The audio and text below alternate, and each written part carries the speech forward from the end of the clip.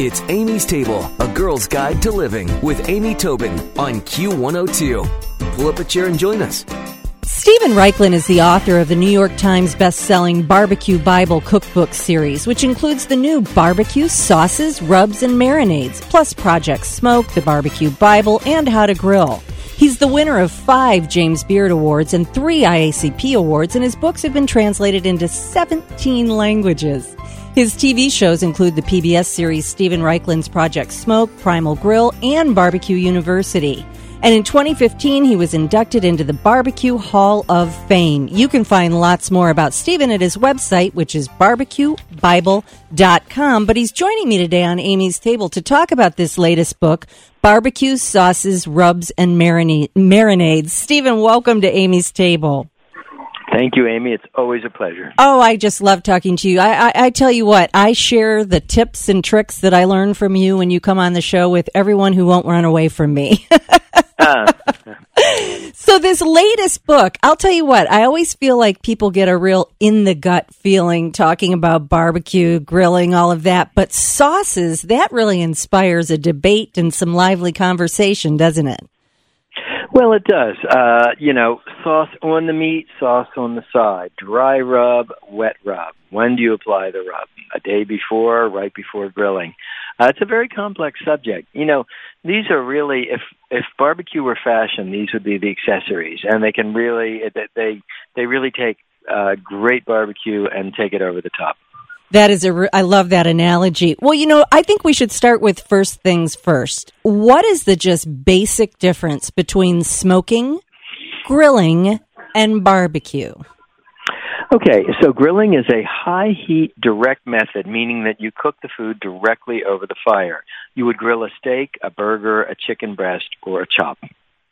True barbecue is a low-heat, long, slow method that always involves wood smoke. So, for example, you would barbecue spare ribs or a beef brisket or a pork shoulder.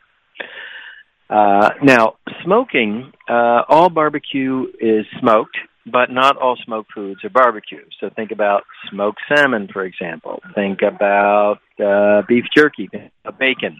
These are smoked foods, but they're not barbecue. Excellent. That is so easy to understand. And then my next question is, do each one of those methods like to have either a barbecue sauce, a rub, or a marinade?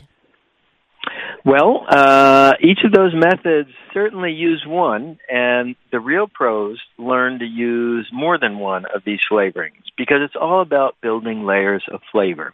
Let me give you an example. You're cooking a rack of baby back ribs. So you might start with a rub, which is a mixture of spices. My basic rub is equal parts salt, pepper, paprika, and brown sugar. And you might apply that before your ribs go on your grill or smoker.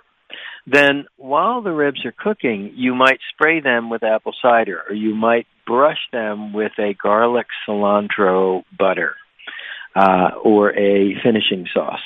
And that layer of flavoring goes on while the meat is actually cooking. After the ribs come off, you'd certainly serve them with barbecue sauce. In fact, you might have lacquered the ribs with barbecue sauce the last couple minutes of cooking, done it directly over the fire.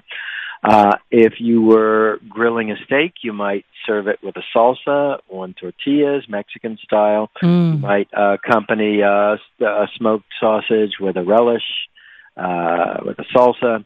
So you start to get the idea that this is the layering of flavors, and by building these layers up, you make barbecue that tastes very interesting and complex.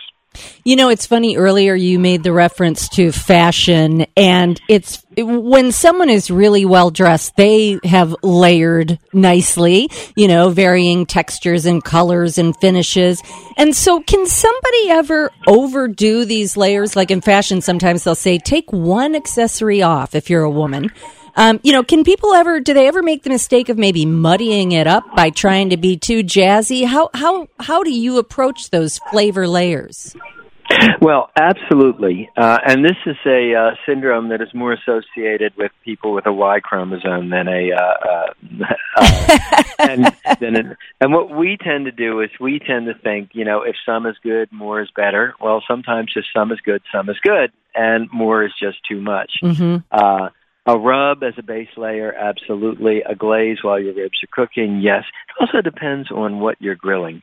For example, shrimp or a halibut fillet, these are pretty delicate. So, you might get away with a rub and a glaze, or you might get away with a finishing sauce, but you don't want to overpower the fish. Ribs or pork shoulder brisket, on the other hand, these are meats with a lot of flavor, a lot of consistency, and they can stand up to multiple layers of flavor.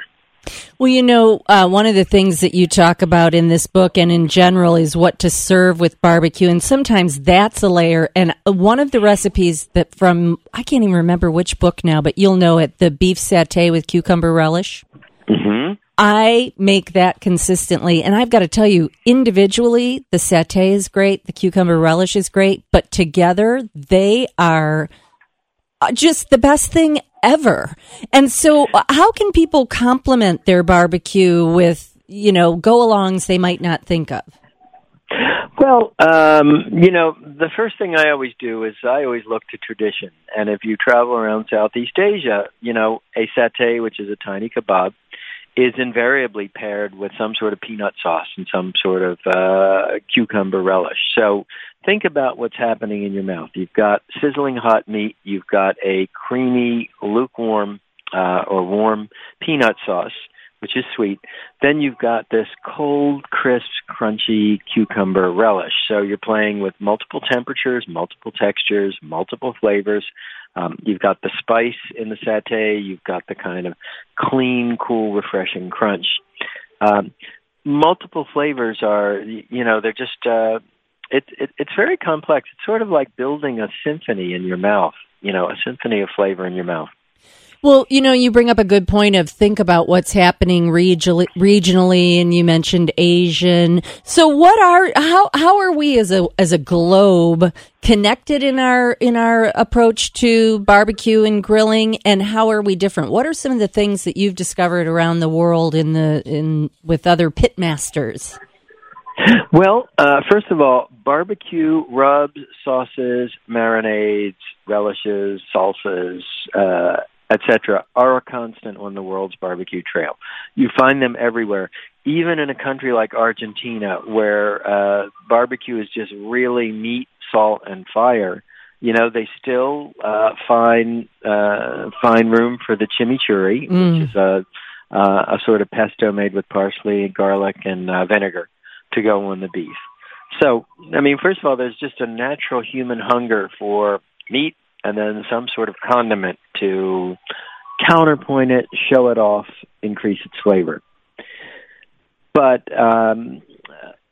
there are also differences, and those differences are, as you get closer to the equator, you tend to find hotter and hotter condiments, which is, think about the body's natural cooling mechanism, perspiration, right? Mm-hmm. So, a hot sauce in a hot climate helps cool you off. South Americans, Argentinians, Brazilians tend to go for beef that's pretty unadorned, ditto for Spain. On the other hand, in Southeast Asia, a lot of spices, a lot of condiments. Japan tends to go for pretty unadorned, but even in Japan, you find teriyaki sauce, you find miso barbecue sauce. For me, it's kind of fun to travel the world through these condiments. And they are great. It's great to apply them to traditional American meats. That cucumber peanut sauce and cucumber relish you described with the satay. Imagine that on a hamburger or lamb burger. That'd be a great cross-cultural bridging. Oh, I love that idea. And then you could turn it into party food by making little sliders with that combo. Oh, I love that idea. Or then that makes me think, meatballs would like that too. Thank you, Stephen. Yeah. It is always such a pleasure to speak with you. We'll look for you on TV, on the web, and in the bookstores. Stephen Reichlin's Barbecue Sauces, Rubs, and Marinades. Stephen, thanks for joining me on Amy's Table. Thank you, Amy. Thanks for listening to Amy's Table, A Girl's Guide to Living with Amy Tobin on Q102. For more, visit Amy's blog with Q102 online at WKRQ.com.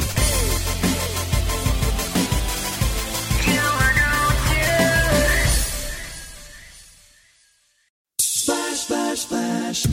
Splash Weather Repel Premium Windshield Wash features a 3-in-1 formula that repels rain, sleet, snow, and bugs while leaving a streak-free shine. It keeps you seeing safely all year long. Pick up some at Walmart today. See safely on the road when